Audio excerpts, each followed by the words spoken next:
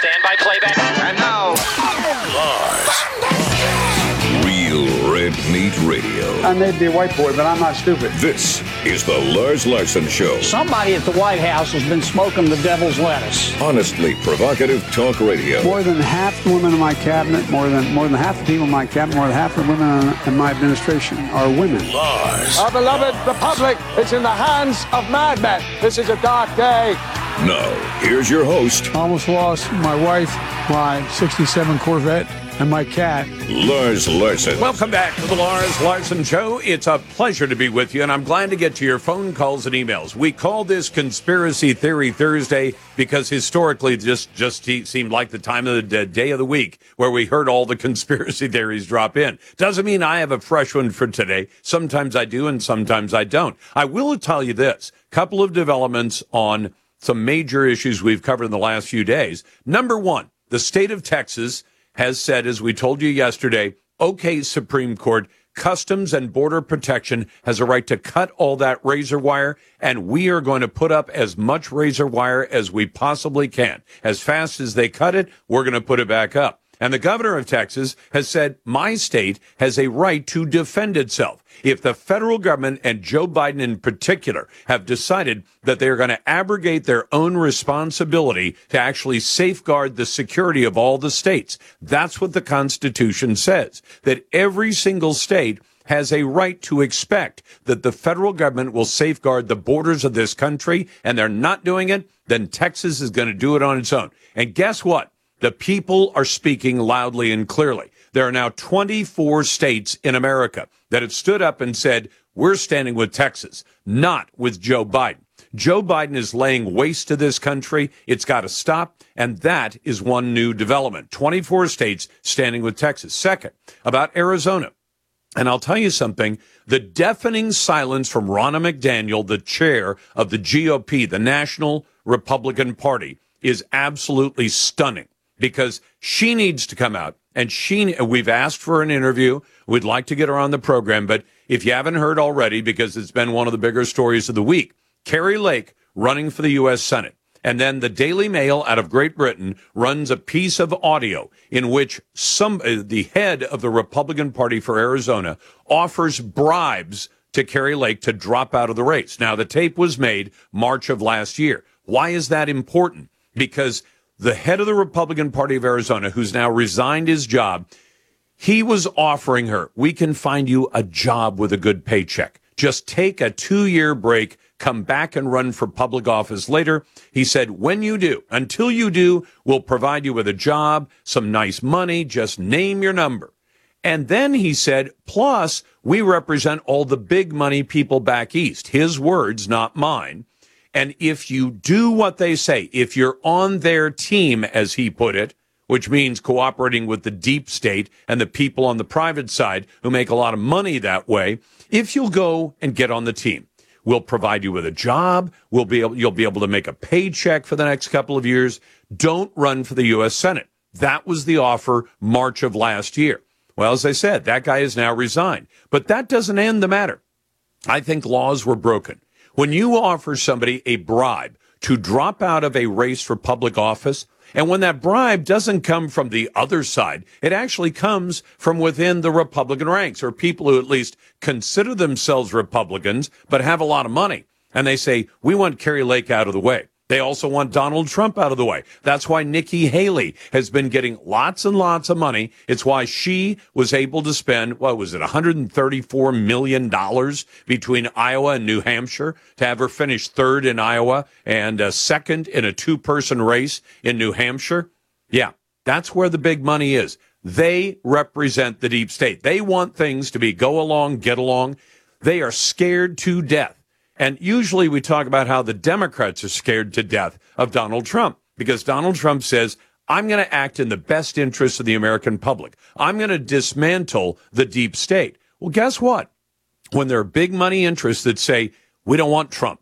We'd rather have Joe Biden reelected than have Trump. And when they say, we want Kari Lake out of the way as well, that should be investigated. And if there's a criminal violation, it should be investigated by the Justice Department, although, frankly, I don't trust Merrick Garland or Joe Biden at all.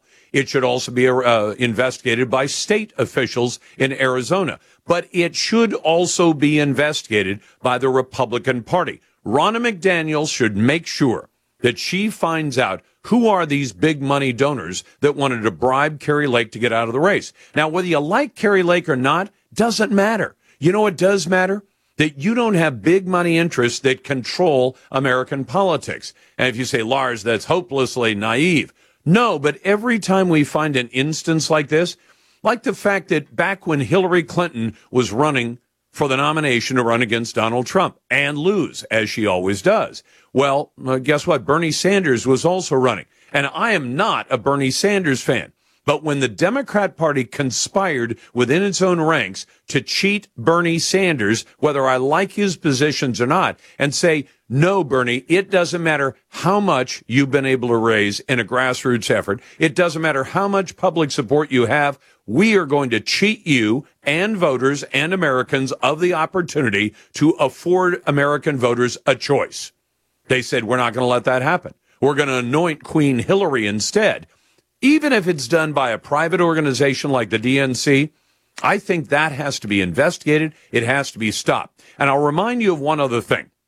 When there were documents, emails in particular, that got leaked out, and everybody had a theory, it was the Russians, it was this, it was that. But they leaked out of the Democrat Party, and they did some damage, and they showed the cheating that went on. Do you know who I suspect did that? That was people within the Democrat Party who saw what was happening to Bernie Sanders. Again, I'm not a fan, but that doesn't matter. If I believe in the American system of choosing leaders, then I've got to believe in doing it the right way, whether it's candidates I like or candidates I don't like. And I really don't like Bernie Sanders. I'd be scared to death of the prospect of being president. Still and all, having said that, if you decide we're going to decide from, behind closed doors in back rooms, who gets to run. That same crowd that would cheat Bernie Sanders of a legitimate shot at the nomination, and he had a legitimate shot, he was cheated of it. That same crowd is the same kind of thinking that would look at Donald Trump and say, Donald Trump is not going to be good for the go-along, get-along uniparty. You know, the one where a lot of people make a lot of money. People hang on to power by using the power of their office, by using the power of the parties to try to make sure they engineer the result. Those are people who don't believe in America's system of government. The system of government we have, whether you think we're doing it perfectly and we're not, or not. The fact is, we have a government that governs with the consent of the governed. And when there are political parties or people within government who use the parties or the government to cheat American citizens and voters of their right to choose their own leaders, that has to stop. So I got that off my chest, so I feel much better now. Glad to have you with me on a Thursday. If you want to join what we call the best conversation in talk journalism, it's right here every single day at 866-HEY-LARS. And if you're a naysayer, we're going to put you right to the head of the line at 866-439-5277. Our poll on X, used to be called Twitter, do you want your kids' teachers armed? Would you feel safer or more concerned? I'd feel safer. And a school in Sioux City, Iowa, is now telling parents they're going to arm teachers so they can respond to any kind of threat that comes to that school. Find the poll on X at Lars Larson Show, and always brought to you by AMAC. Go to a great conservative group, not AARP, they're a loser. AMAC.US. Coming up in just a moment, a bipartisan fiscal commission to lower spending. Is that a good idea? We'll talk about it next.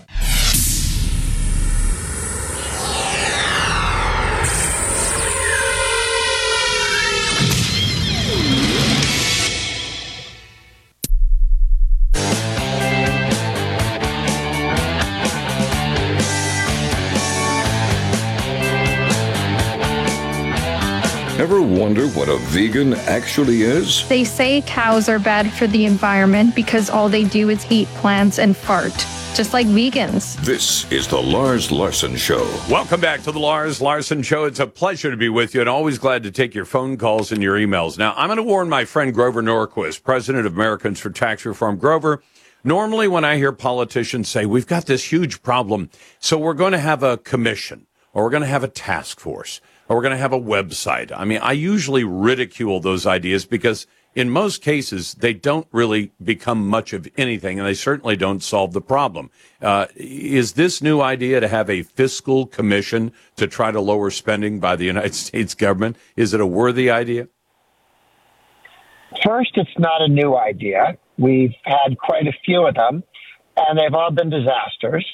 So it is actually an actively bad idea, not just for what the commission might decide or what Congress might do with what the commission recommends, but having the commission itself, apart from the $12 million cost, right? These are congressmen and senators who already get paid, who already live in D.C., who meet each other every day, and now they're going to fly out to different places and have meetings for $12 million to secretly come up with tax increases that they don't want to talk to you about when you're watching. Wonderful. And the team at the head, I'm guessing they're the head, is Mittens Romney from Utah, senator, and Joe Manchin, kind of conservative Democrat from West Virginia, and they call it a bipartisan commission. Is that Washington, D.C. speak for bipartisan commission, Mittens and Joe Manchin? That is exactly what they think of as bipartisan. Both of them are advocates of higher taxes. Both of them are advocates of bigger spending.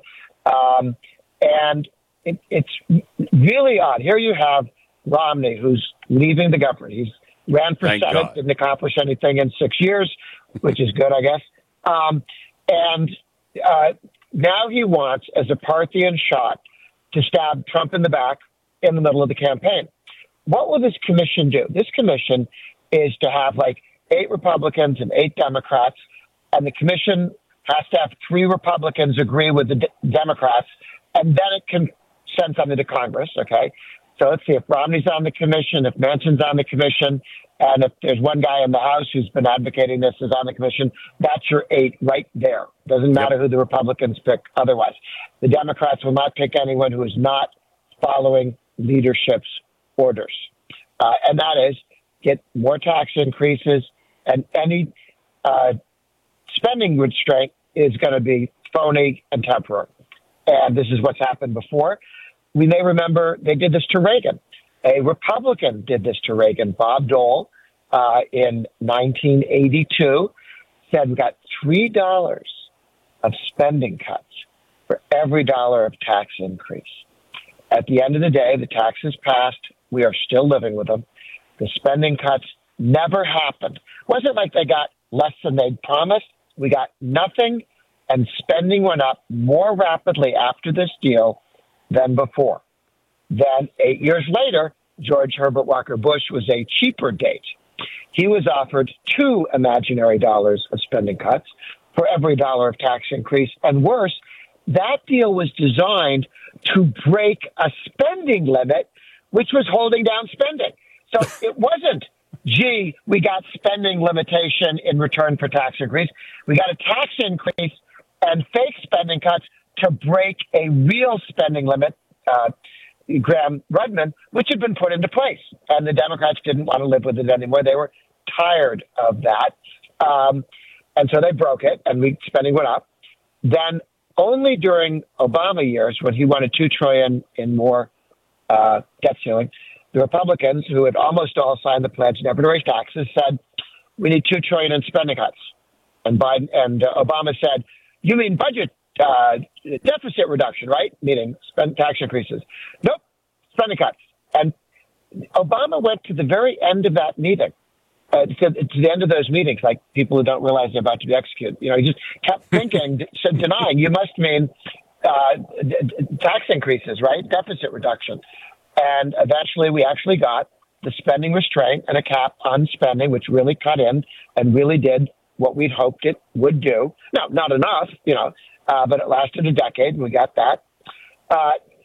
This is an effort to go around the fact that most Republicans have promised never to raise taxes because they're going to hand you a fait accompli, and a handful of Republicans and the Democrats could pass this bill.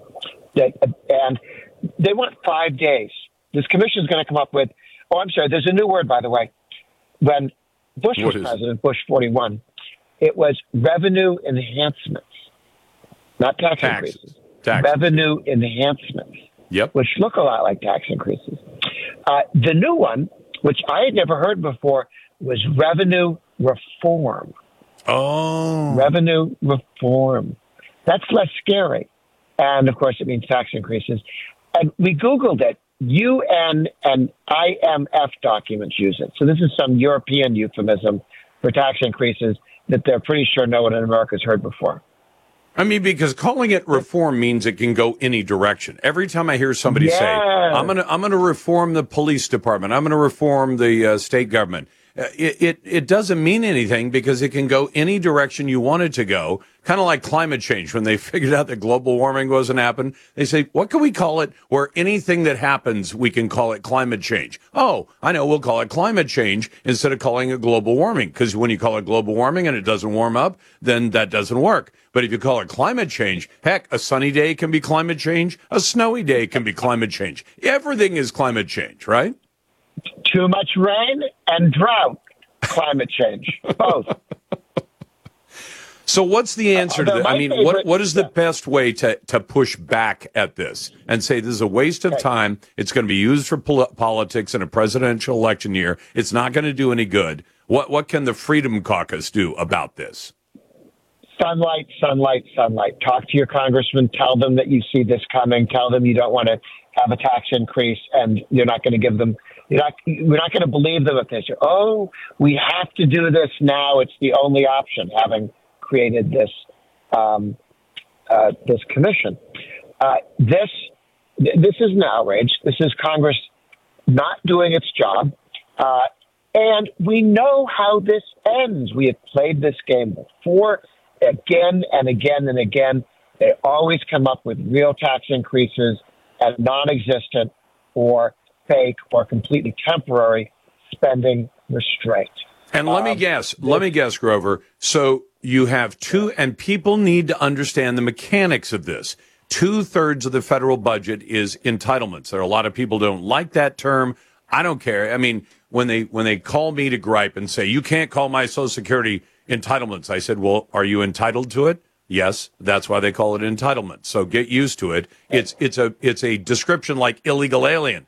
Are they illegally in the country? Are they foreign nationals? They're illegal aliens. I don't care if you call them unregistered Democrats or what. So if you say, look, we have to get at this, 2/3 of the budget is off limits because, and I'm willing to bet this fiscal commission is going to say nothing about those 2/3 and do nothing but window dressing on the other 1/3 they could actually touch, right? Yeah, well, what I think is the most likely to happen is this is going to happen in the middle of a presidential race. This is supposed to come out and announce this stuff a couple weeks after the election. So this could come out quickie vote. Let's say Trump wins. It could come out quickie vote before Trump's in office, between. Or, more likely, some Republican will say, I think we should cut Social Security during this. Matter of fact, one of the people who's going to man the commission has already told me that's their plan. Okay, and this will be leaked 2 months before the election, so that everybody who does early voting can have $100 million of ads explaining that this commission, it'll be the Republican plan, by the way.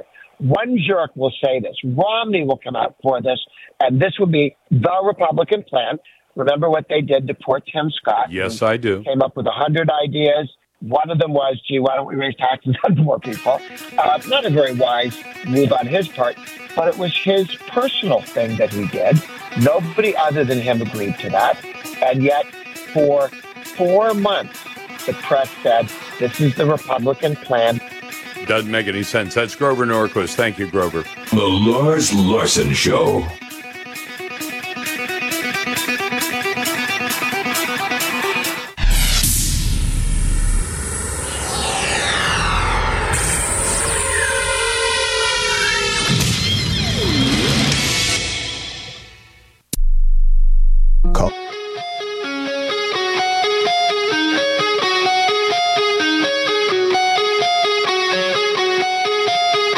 At least least someone has a plan for illegal aliens. Back in the White House, I will terminate every open borders policy of the Biden administration and begin the largest deportation operation in American history. This is the Lars Larson Show. Welcome back to the Lars Larson Show. Well, I mentioned at the top of the hour that about 24 states have now said that they're going to take Texas' side in this fight between Joe Biden and the federal government, which has decided under Joe Biden that the border will be open. And we will let in literally millions of illegal aliens, 10 million so far in this next year, probably another couple of million. And if there were to be a second Biden term, I think that's highly unlikely. But if there were, probably another 10 or 12 million people then, changing everything in America. And I know there are people who say, well, you don't like it because it's brown people. I don't care. I love having immigrants in this country. I respect immigrants. People who flood across your border illegally are not immigrants. In the same way that if somebody comes to your house tonight at your invitation, they are a guest. If somebody shows up at your house at 2 o'clock in the morning uninvited and comes in anyway, they are not a guest. They are a criminal. That's an easy way to see the whole situation. Well, guess what? Donald Trump is now telling the states, send the National Guard. And I think it's a fantastic idea. In fact, I can remember almost 30 years ago on the subject of illegal aliens and immigration, or so-called. In the 90s, we had maybe 600,000 people illegally crossing our border. Now we've got millions every year. And at the time, I said, well, if every National Guard unit in America has to do 1 weekend a month, 2 weeks every year, why don't we have every single state that is so inclined? In this case, you've got 24 states that say they back Texas.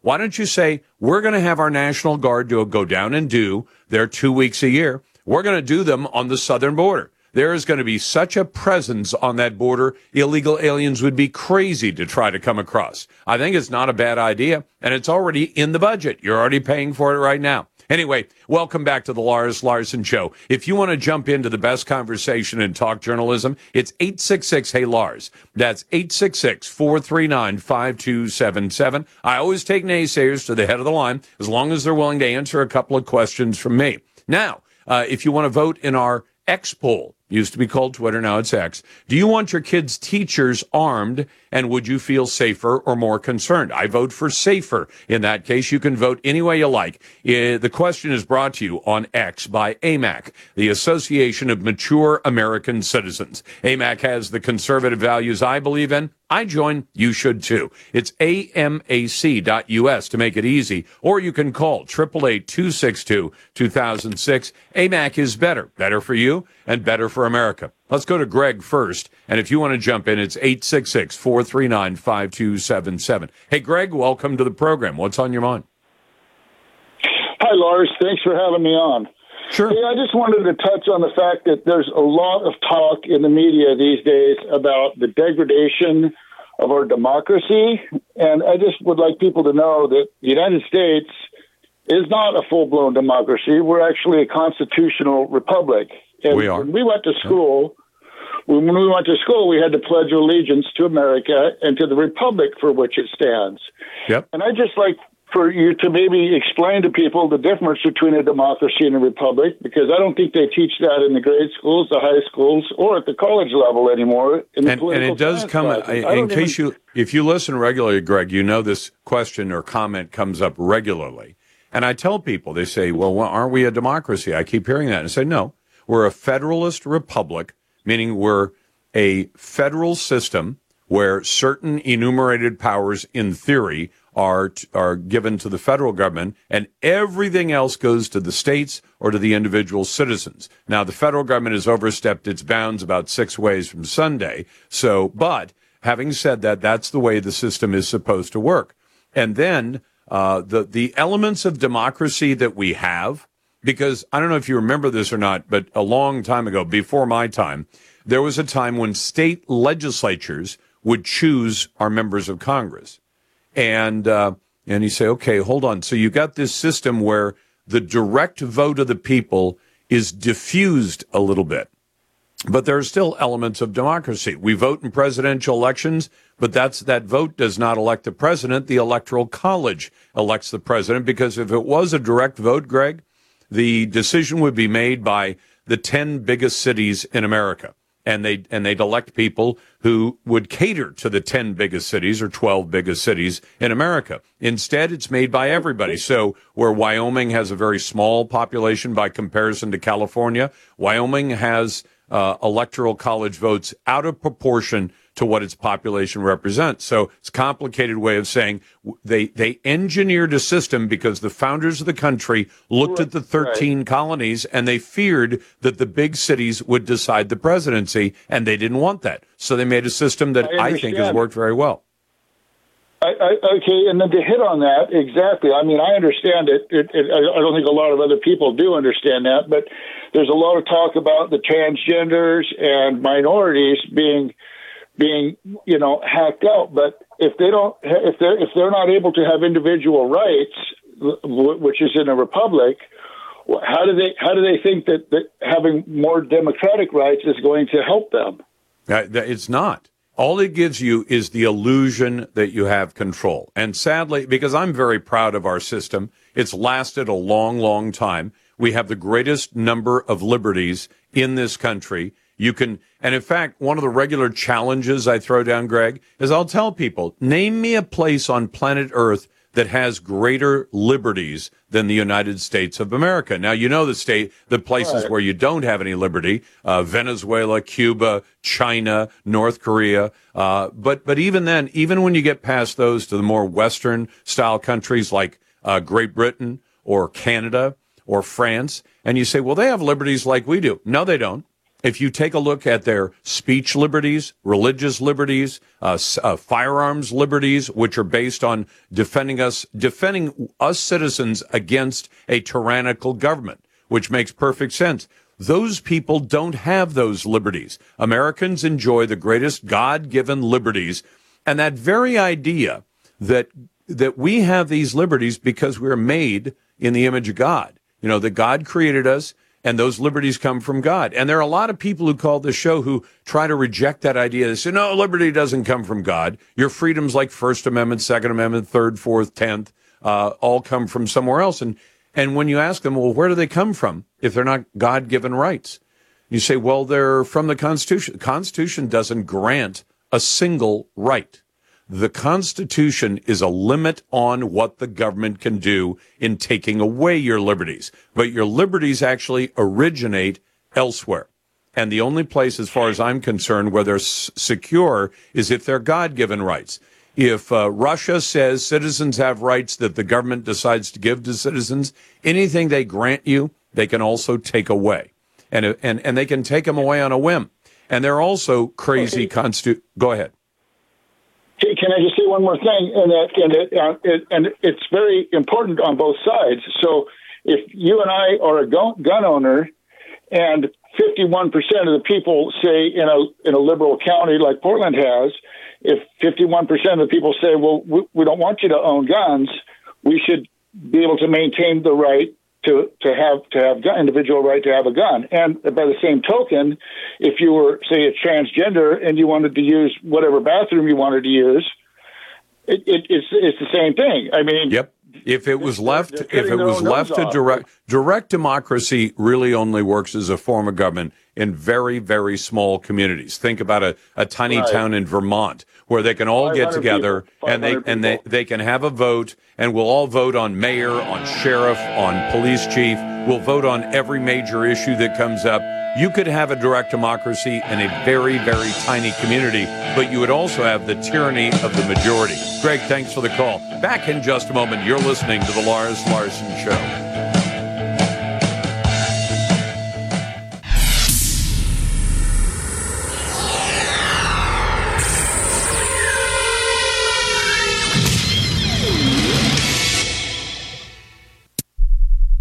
Hi. Every Thursday, pleasure to be with you, and always glad to get your calls at 866-HEY-LARS. Send emails to talk@LarsLarson.com. Naysayers go to the head of the list, and it's always fun as long as they stick around for questions. And it's great to welcome back to the program our friend Seton Motley, the president of Less Government. Seton, how are you? Hey, man, how are you? I'm doing all right, although I spent part of the earlier part of the hour talking to Grover Norquist at Americans for Tax Reform about this crazy Mitt Romney, Joe Manchin nonsense about we're going to have a commission, a spending commission. And I think Grover's right. He says it's just a scam to try to get another tax increase passed. They're not going to cut anything. And I figured that was right in your lane. Well, it's the unspoken assumption. Whenever they say we need to raise taxes is we're spending every cent we get already wisely and well. That's the unspoken assumption. And, of course, we know that's absurd. And so, yes, all of these commissions, the default position, that's why you never wanted a constitutional amendment to balance the budget. Because I'm reminded, I ran a county judge race in Travis County, Austin, Texas, and I audited their budget for 13 years. And the way they could issue debt was certificates of obligation, and that was like for emergencies only, but that's not how they used them. They go through the budget process, yes, yes, yes, no, yes, yes, yes, and they go, how much are we short this year? Okay, write a certificate of obligation for that much. Are you kidding? No, they did it for 13 years. The county was a quarter, and this was in 2002. The county was $250 million in debt. Wow. And that was not even, that wasn't the total debt. That was the debt they accrued in 13 years that I looked at. A county, $250 million in debt in 2002. And that's what they did. They just went through and there was no examination of spending from a do we need to spend it. They said yes most of the time. They said no occasionally. And then at the end of the year, whatever they were short, they just, put it on the credit card. And everybody else ends up happy out of it. See, I don't think this is the way average folks or even a little bit above average folks, run their lives. I mean, if you're running a small company and one of your people comes to you and says, look, we got to buy some new equipment, and you write a check for a certain amount of equipment, and then they come back and they say, I need more money. And you say, what'd you do with the first $10,000 I gave you? And they say, well, it got spent on a bunch of stuff, but you don't want to bother yourself with those details. Just write another $10,000 check. Only an idiot would say, "Oh, sure, I'll give you some more money." I don't know whether you spent the first 10 grand, wisely or not. And the same thing people do with their kids. Junior or Sally comes to you and says, "Hey, I need $50 for Friday night." Well, I gave you $50 earlier this week. What'd you do with it? Oh, I spent it on some stuff. Nobody accepts that kind of bookkeeping, do they? And we also can't carry $34 trillion in debt on our household budget. That's part of it is they just keep piling up debt and piling up debt. This is the federal equivalent of the certificates of obligation. They spend, and whatever they want, they occasionally say no. They almost always say yes. And then at the end of the year, they go, what are we short? $2 trillion? Okay, put it on the tab. And put it on the tab. Or in this case, Mittens and Joe Manchin are saying they're gonna come out with a tax increase. Let me ask you, speaking of debt, you wrote about, for Less Government, you wrote about the massive amount of debt that Americans have taken on. We made note of the, when it passed $1 trillion, and now it's substantial. Yeah. It's above that, right? Seaton? I think we might have lost his call, but he is long distance. Let me see if we can get him back, because I'm curious. Seaton, are you there? Nah, sounds like we lost him. But what he wrote about, Americans have an absolute mountain of credit card debt, $1.079 trillion to be exact. Ordinarily, the numbers to the right of the decimal point are not all that significant. But in this case, that's $79 billion on the right side of the decimal point, and it's 1,000 billion on the left side. And the average credit card rate right now is 27.79%. And no indication that that's going to go lower anytime soon. So consider the kind of disaster that people are going to be up against should those rates actually go even higher than they were. So, Seaton, I told people about what you wrote and all this mountain of debt. What's going to happen to this? Well, what I looked at, what's going to happen is it's just going to, they keep, the credit card companies a couple of years ago were caught raising the limits on the credit cards without telling the people for whom they were raising the limits. You'd think they want to have that conversation with the customers first. But what I looked at specifically was you can charge $1 million a month on your debit card, which is your money and your account that you already have, and your credit score doesn't go up. But if you borrow money on a credit card from the credit card company and only pay back a tiny fraction each month, your credit goes up. So what they've done is they've rigged the entire system to funnel everybody into the credit card system, the credit card debt trap. And by the way, it also occurred to me later on in the week, you notice when you pay rent, your credit score doesn't go up. But if you get a mortgage and owe the banks, for 30 years, hey, your credit score goes up. So everything is geared towards the big business, big banks getting your money on credit. And that's the only way you can raise your credit score. It's completely obscene, and that's how you get to $1 trillion. Well, the only place I've been helping my brother-in-law and sister-in-law, and they said, we want to raise our credit rating. And I said, here's what you do.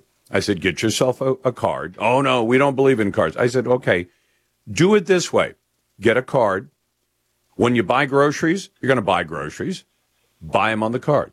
And then pay it within 30 days because it was stuff you're going to buy anyway. When it's gasoline, buy it on the card. When there are other necessary purchases, but if you just always say, I will charge it and then I will pay it back within 30 days, hopefully sooner than that, then you build credit because it's the illusion. But that's my point. If you already have the money in your bank account, right, and you use your money on your debit card, it's not reported to the credit bureaus. Right. Because there's no risk. No, because there's no, I understand part of their argument is there's no risk. If you say, if I give you 10,000 credit on a card seat and you go, wow, let's go to France, let's have a great time, because you're borrowing money and they want to see, do you borrow it and pay it back? Or do you just borrow it and not pay it back? And they want to know how well you do. How about if you earn money and you pay for yourself as you go, you're a good credit risk because you earn money. And as you point out, they don't give you. Why is the default position you have to borrow money to earn credit? That's Except absurd. If you don't pay any interest on the money you're borrowing, because if I put something on a card and I pay my cards off, if I borrow it, I buy groceries and gasoline and stuff like that, and 20 days later I pay it off and they don't charge me any interest, I still build credit, but I do it with my own money. And I think that's the way to get it done. Get a card with zero interest, pay it off every month. Seton, thank you very much. You're listening to The Lars Larson Show. The Lars Larson Show.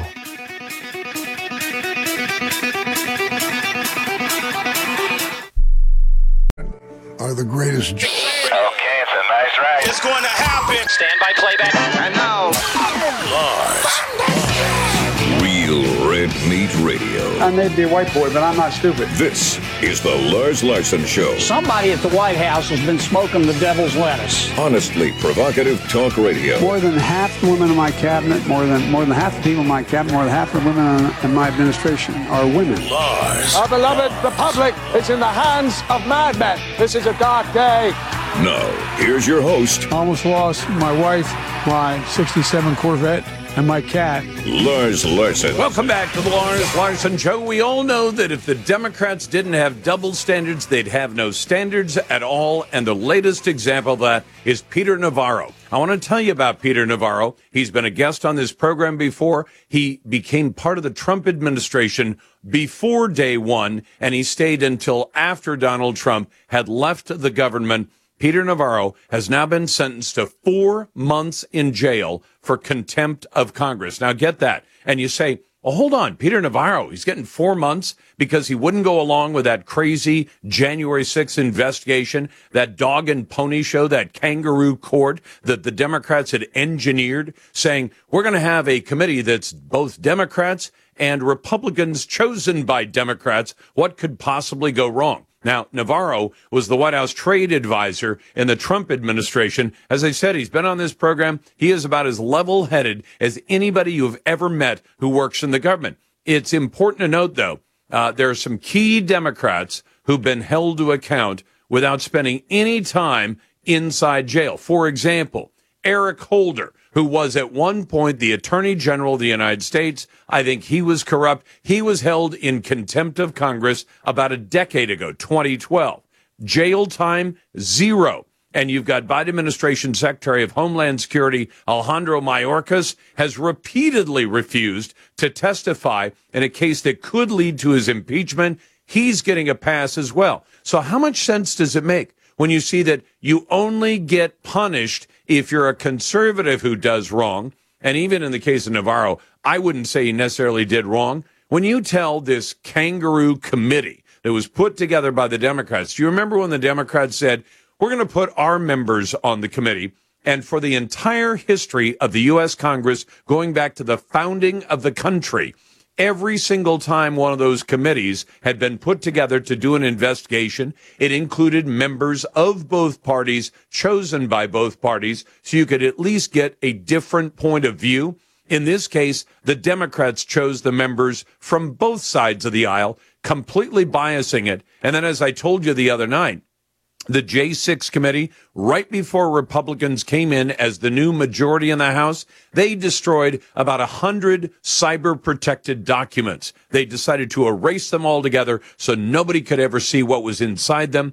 This is a government run by thugs as far as I'm concerned. In any case, glad to have you with me on a Thursday. If you want to join the best conversation in talk journalism, it's right here at 866-HEY-LARS. That's 866-439-5277.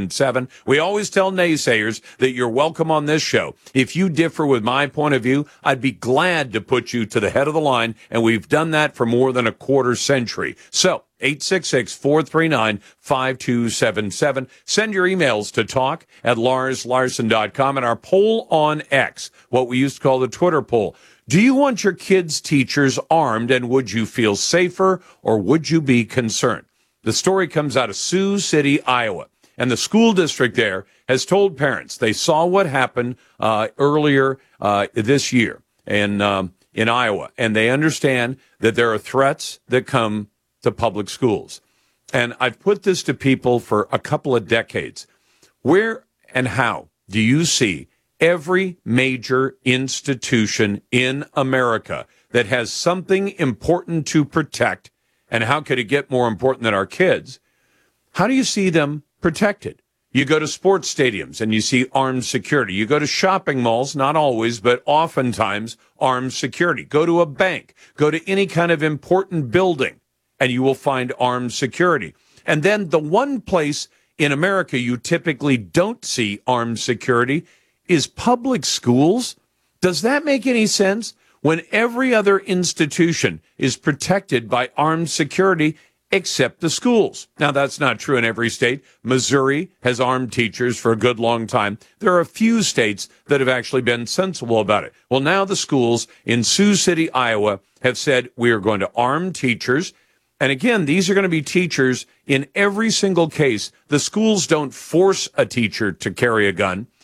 If you go out, as I've gone out, and talk to teachers and say, if they allowed teachers to carry a gun, would you be willing to take on that kind of responsibility? And it's an enormous responsibility to carry a gun in a place that is filled with vulnerable people, meaning children. There are only some teachers that would say, we've decided that we want to arm our teachers. Well, in this case, it's the Siouxland Christian School. The letter that came from the school, from the superintendent, Lindsay Larick, said that armed staff are trained to go directly to the threat and would allow teachers and students to get into safe positions and provide an active response until law enforcement arrives. It came just days after a deadly shooting elsewhere in the state of Iowa. 2 people, including the principal, were killed in that earlier school shooting. 6 others injured after gunfire broke out at Perry High School. And authorities identified 17-year-old Dylan Butler as the shooter. He died of an apparent self-inflicted gunshot, a coward who kills and then kills himself. But this Christian school, Siouxland Christian School in Sioux City, Iowa, has said, we're going to protect the kids with guns.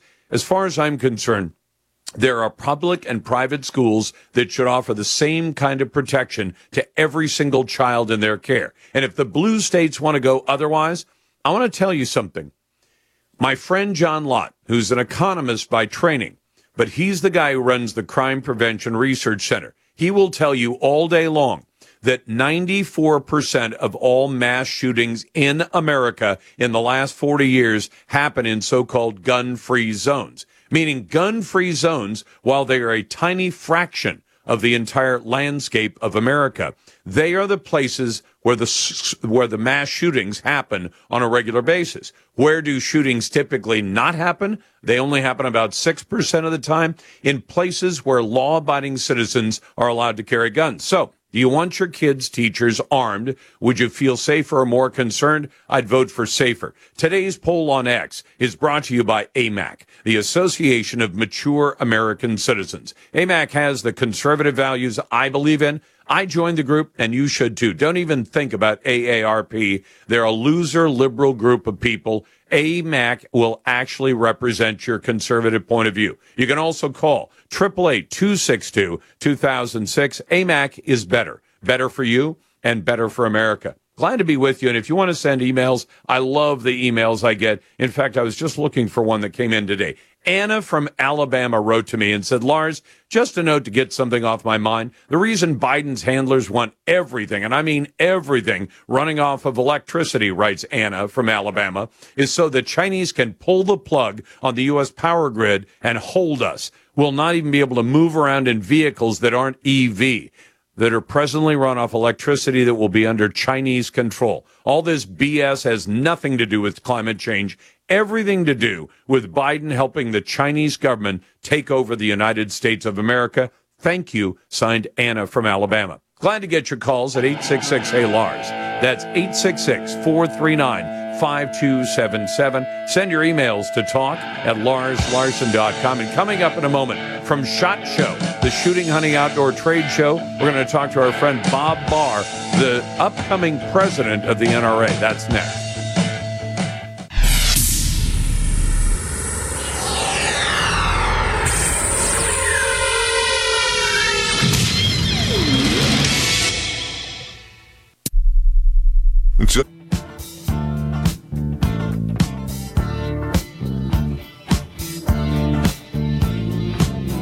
And now, this musical message to anyone who wants to indoctrinate our school children. Hey, teacher, leave them kids alone. Welcome back to the Lars Larson Show. Welcome back to the program. It's a pleasure to be with you, and it's a real pleasure to welcome our friend Bob Barr, the upcoming president of the board at the NRA. He served as elected first vice president for his time, and now he becomes the president of the group, not just yet, but he joins me now. Bob, how are you? I'm doing just fine, Lars. I'm here in Las Vegas at the SHOT Show that you're very familiar with. A little slice of heaven here in Nevada. I wish I were there. I mean, we usually go every year. We just happen to miss this year. This is just, that happens. I mean, we can't make it to everything every year. But, and I want you to talk about what you're doing at the Shooting Hunting Outdoor Trade Show in Las Vegas, which represents so many important American industries: guns, ammunition, knives, outdoor gear, military tactical gear, police tactical gear. But I want to start somewhere else, if you don't mind. Sure. There is currently a battle going on between Governor Greg Abbott of Texas and Joe Biden. And I just saw, it just came down, that apparently Joe Biden has told Greg Abbott, you have till tomorrow to turn over control of some of the areas of your state to the federal government, the same government that has been welcoming in this horde of illegal aliens. What should we make of that fight? And legally, where does Biden stand and where does Abbott stand? If Abbott says, we're not going to turn those areas back to you, we're going to hang on to them, does Joe Biden have the legal authority to supersede what he's doing? I don't think he has the legal authority to do probably more than 75% of what he's been doing over the last 3 years, Lars.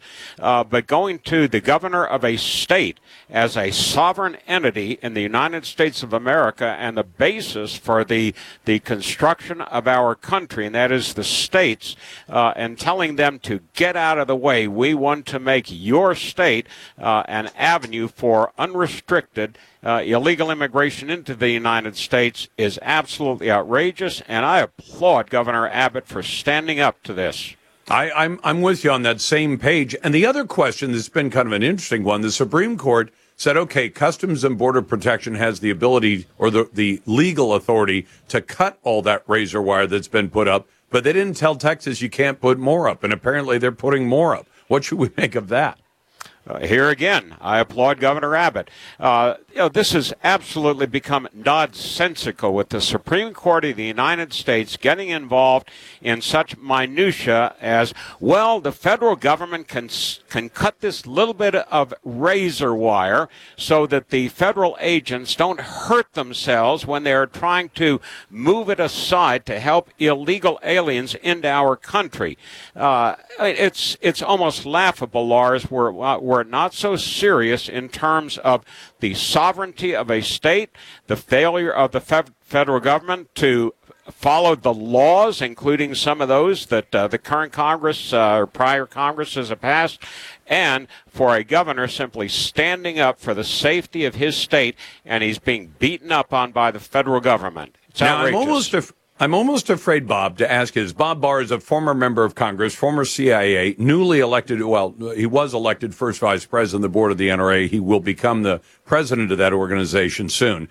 But I want to ask you about this because in all the years I've been a reporter, I got familiar, but not deeply familiar with the laws. If you have National Guard in your state, they are ordinarily under the control of the governor of that state. The governor can put them to work, and oftentimes they fight fires and build levees when there's flooding and do a lot of other things. They can be federalized, and National Guard is sometimes federalized and even sent to far corners of the world if the president decides to. The Texas National Guard has been helping hold the line, especially at Eagle Pass, Texas, at that park called Shelby Park. And all of a sudden, they booted the CBP. And now Joe Biden is saying, I want the CBP back in there. And my question to you, legally, do you know if a governor if a governor has been using his own National Guard to help carry out these tasks, and he comes into conflict with the president, can the president supersede him and say, I'm federalizing the Texas Guard, and you'll have people in uniform forced to say, I'm sorry, Governor Abbott, the president has seized control of us, and now Joe Biden is giving us our marching orders?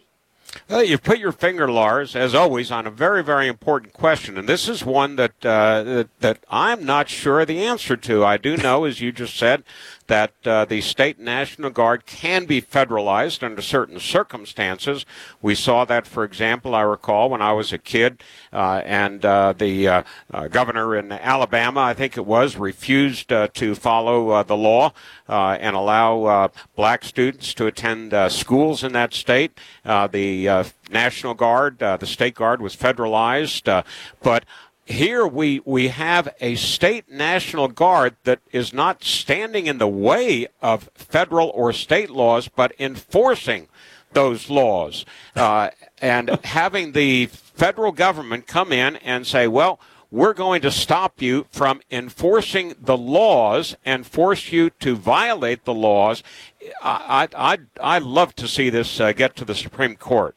I would too, because, Bob, in past years, like I said, I've watched, usually it's a matter of who's paying the bill. When a governor says, well, we have fires in our state, but they're on federal land, and then the president will say, well, I'll federalize the Guard so they can go fight the fires. They're going to fight the fires anyway, but now the federal government pays the tab instead of the state. And it literally is on little things like that. I just wondered what would happen because President Trump, who's out there and doing quite well in Iowa, New Hampshire, and probably going to do well in South Carolina, he has said those 24 states that have said we stand with Texas, he's suggesting to them, you ought to send your National Guard down to Texas and help Greg Abbott out. And I wonder if this is going to become a battle between the federal governments and the state governments about who controls the National Guards of those states if they send people down. It is that important an issue, Lars. I mean, you probably have read the same bit of history that I had when Andrew Jackson didn't go along with a U.S. Supreme Court decision saying, well, the Supreme Court has issued its decision, let them try and enforce it. We averted a major fight between the federal government and state governments back then.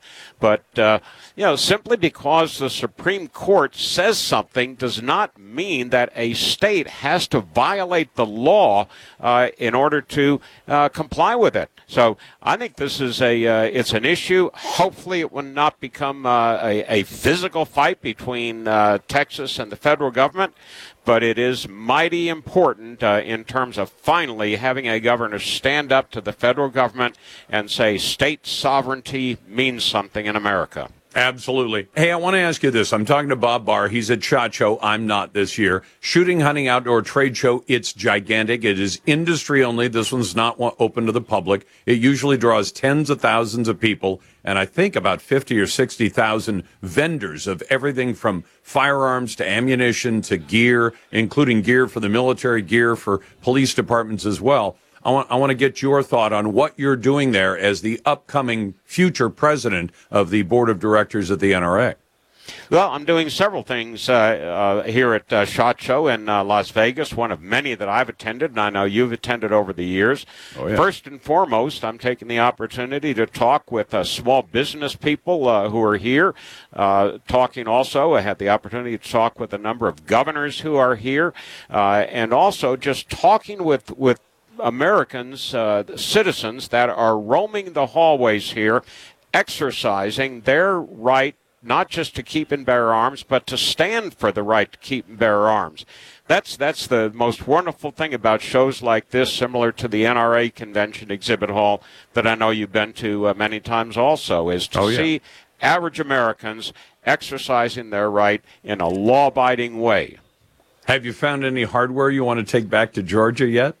Oh, good Lord. So much of it, but I can't afford it. But it's wonderful to see. The most I might do is buy a knife or two, because there's some great knife makers there as well, and I've already got a safe full of guns. I'll have to buy another safe if I get more guns. Bob, it's always a pleasure. Enjoy your time at SHOT Show. I'm sure you're more than welcome for that kind of venue. Thank you, Lars. You betcha. That's Bob Barr, former member of Congress, formerly with the CIA, newly elected vice president of the board of the NRA, soon to be the president of that organization. Coming up in a moment, 4 years ago, the governor of New Jersey said that he could prevent climate change by banning plastic bags. But did going green actually prove to be more harmful for the environment? I'll get to that and your calls at 866-439-5277. You've got the Lars Larson Show. The Lars Larson Show.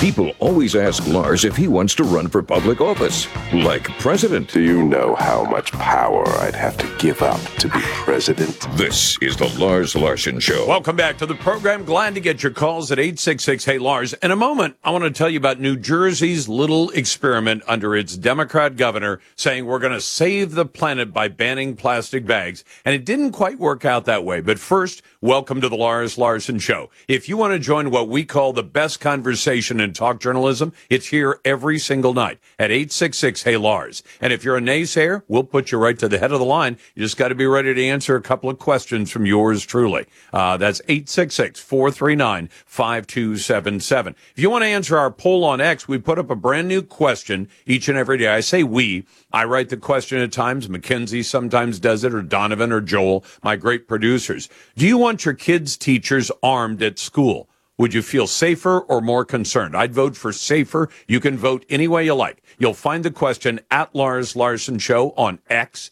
You can also find it on our website at larslarson.com, and always brought to you by AMAC, the Association of Mature American Citizens. AMAC's got the conservative values I believe in. I joined years and years ago. You can join too. Just go to amac.us or call 888-262-2006. AMAC's better for you and better for America. Let's go to Casey. Hey, Casey, welcome to the Lars Larson Show. What's on your mind? Hey, thank you, Lars, and thanks for taking my call. You bet. What's up? I have a conspiracy theory about the Texas border that I haven't heard anybody else say yet. Go for it. And that would be that I think that the federal government is trying to do everything that they can to get Texas to secede from the Union, being the only state that has that authority in their own state constitution. And they're trying to do it before the 2024 election so that those electoral college votes won't count. But why would Joe Biden's border policy that's been damaging to Texas, I'll admit that, and damaging to a lot of other states, mostly blue states, why would they have an incentive to break away from the United States even if they had the legal authority to do that? Why would they want to do that? Well, because of the Supreme Court's, it's not a ruling, but injunction. Oh, well, with the federal government coming in and constantly taking down the border barriers that their own National Guard is setting up. Well, that's irritating for sure. But on the other hand, look how Texas has responded. Texas said, we're putting up razor wire. Then illegals come up to the razor wire. They can't get in. They can't be ushered in with the red carpet thrown down by the order of the White House, by the Border Patrol. So Texas says, fine, you can cut razor wire. We'll put up more. And that seems like the right response. They're not caving in or saying we have to leave the United States. They're saying, okay, go ahead. Cut all you want. We'll make more. We'll make more. And I think that's the right response. I think the wrong response would be for them to secede from the Union before the election. Yeah, I do too. And I'm not hearing anybody talk about that possibility. Although, Casey, it's a great conspiracy theory for what we call Conspiracy Theory Thursday. So we appreciate you coming on the program. 866-439-5277. Send your emails to talk@LarsLarson.com, like Bob Weiss in Hot Springs, Arkansas, who says, Lars, earlier today, I saw an interesting snippet on Newsmax. According to them, when illegal aliens show up at the airport for their flights, they're given instructions on how to interact with the TSA. Yep, we've talked about that for the last couple of weeks. They're told to say, I have no photo ID. I don't want you to take my photo. Just get me on my flight. Can you imagine the dust-up if John Q. taxpayer attempted that trick? Also, who would think this is sensible policy? The answer is the Biden administration. Let's go, Brandon. Keep up the good work, signed Bob in Arkansas, Hot Springs in particular, which, by the way, Hot Springs is Bill Clinton's hometown. Now, he always wants to say that it's another town, but Hot Springs is actually where he was born, so interesting history for Bill Clinton. Let me tell you about New Jersey and their governor, Phil Murphy, Democrat. So what did he do? About 4 years ago, he signed a law that banned single-use plastic bags. Now, I think that's absolutely crazy. They've done it in my neck of the woods as well. Do I think it saves the environment? It does not.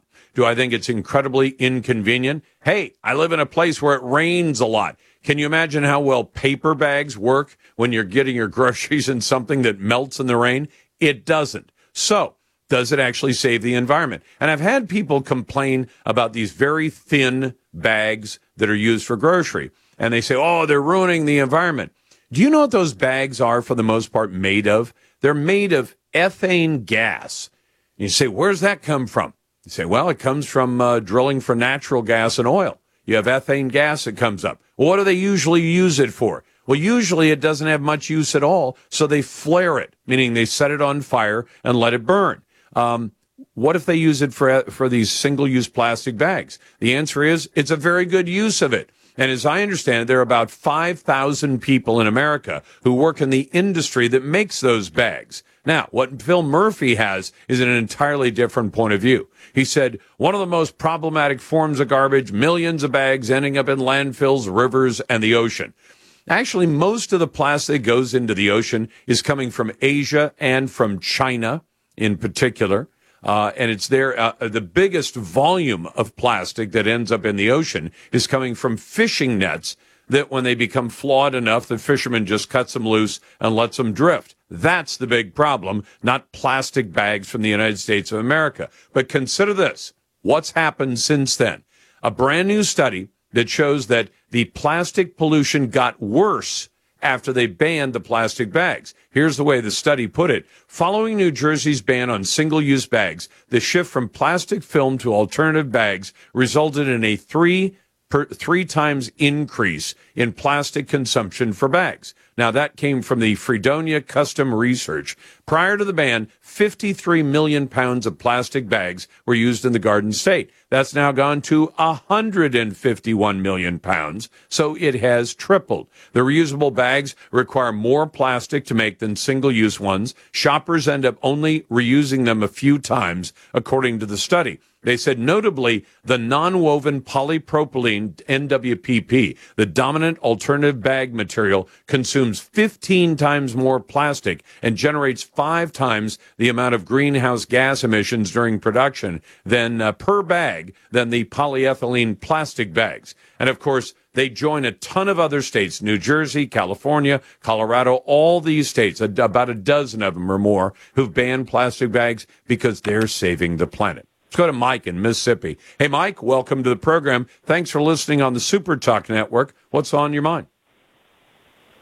Just back to the subject about the border. No one seems to be, talking about the fact that our government is trafficking people across our border. Yep. They're using our military to do it. We have talked about that. An accomplice. Well, they're primarily using Customs and Border Protection, but you're right. The U.S. military can back that up as well, but mostly it's CBP, isn't it? I don't know what CBP is. Customs and Border Protection. So when they safeguard the border, the folks who enforce within, I think it's 90 miles of the border all the way around the country, that's CBP. That's their jurisdiction. Then inside of that is ICE. ICE, Immigrations and Customs Enforcement, technically does the enforcement within the cities. So if somebody was down in New Orleans or down on the Gulf Coast in Mississippi, CBP takes care of illegal alien enforcement within 90 miles of the border. Outside of that, it's ICE. It's mostly federal employees. Okay. No, it just blows my mind to think about it. For the past 4 years, they've been funneling people right through Texas.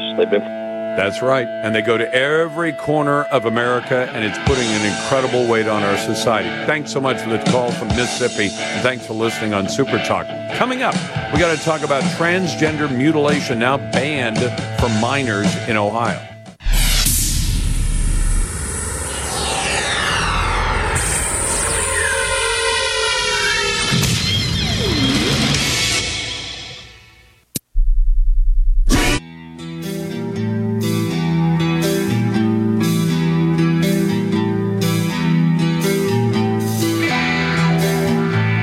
Donald Trump with a warning to Hamas at the Republican Jewish Coalition Conference. If you spill a drop of American blood, we will spill a gallon of yours. This is the Lars Larson Show. Welcome back to the program. It's a pleasure to be with you on what we call Conspiracy Theory Thursday, and a real pleasure to welcome back to the program from the Meese Center for Legal and Judicial Studies at the Heritage Foundation, Miss Sarah Parshall-Perry, who's one of their legal fellows. Sarah, good to have you on the program.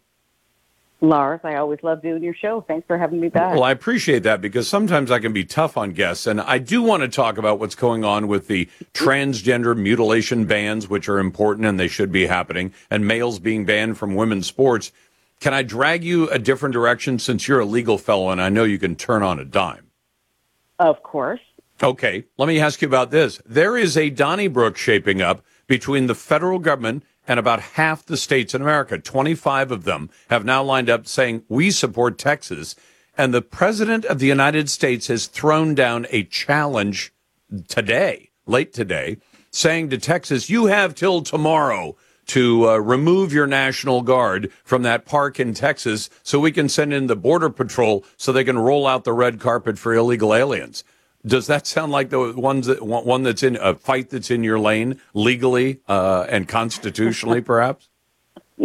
Well, I'm going to tell you what, this is going to ultimately come down in the end to a battle over whether or not the current Supreme Court are federalists as truly understood. In other words, is the government, the federal government, imbued with only certain limited powers? And are the rest of those powers given to the states because, according to the 10th Amendment, those that are not explicitly reserved for Congress are, of course, exercise, the purview of the states themselves. And a state does have a right to defend itself and defend its borders.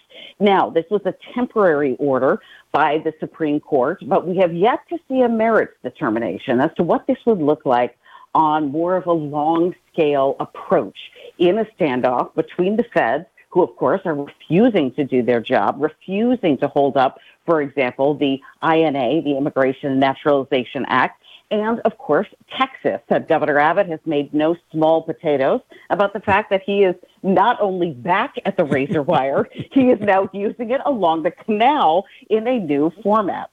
Well, and in fact, I don't know about how you think of it as a lawyer. I'm free of a JD degree, so I don't have to worry about that part of it.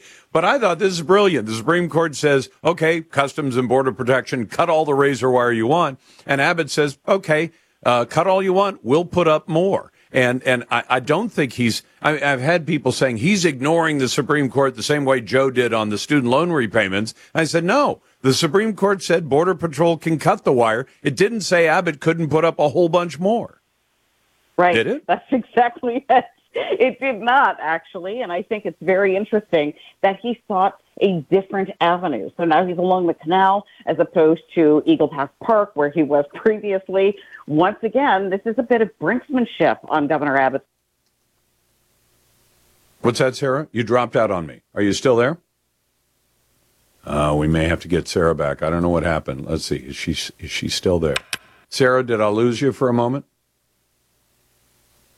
Yep, I have a feeling we lost her. Hey, Joel, will you see if we can get Sarah back? Because there are a couple of other questions I want to ask her about exactly how this is going to play out, because this is nuts. You've got the President of the United States telling Texas, you have 24 hours and you are going to say uncle.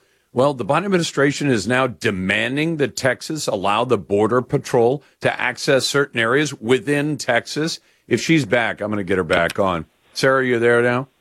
I'm there. I'm there. I got to tell you, this is a bit of brinksmanship on the part of Governor Abbott. And I got to tell you, I give the man kudos for standing his ground. He's going to hold not only the feds, but the Supreme Court to the line on making an immediate determination as to whether or not this is going to be a temporary disposition of their ability to protect their sovereign borders, or whether or not the feds, in this instance, even when they are in dereliction of their duty, can come in and continue to one-up a state in its effort to protect its own citizens. So this is something distinctly to be watched.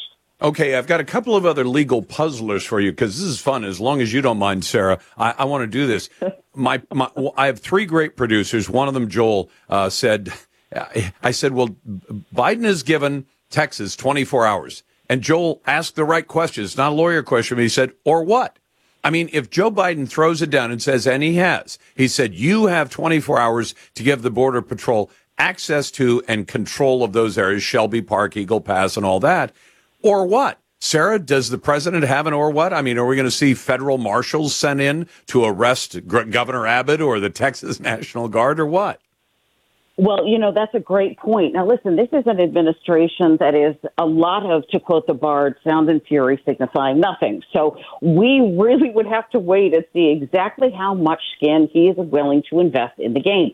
We've seen governors from southern states ship illegal immigrants to parts unknown, things like, for example, Martha's Vineyard or New York or Chicago, as Governor DeSantis has done cleverly, I would say. Listen, if you don't want to recognize the fact that we as a state have rights to protect our own borders, we will simply send our illegal immigrant influxes elsewhere. And I'm quite certain that what's going to happen now is that we won't see the Biden administration muster up the resources and the federal marshaling in enough time or with enough effort to be able to go down and essentially stop Governor Abbott's efforts in its tracks. This was, I believe, more sword rattling than it was anything else.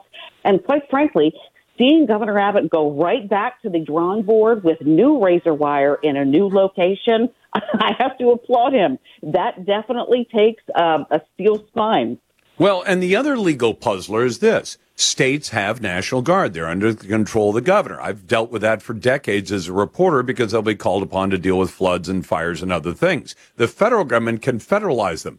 If Greg Abbott is using his Texas National Guard for this purpose, can Joe Biden reach in and federalize them and seize control of the Texas National Guard?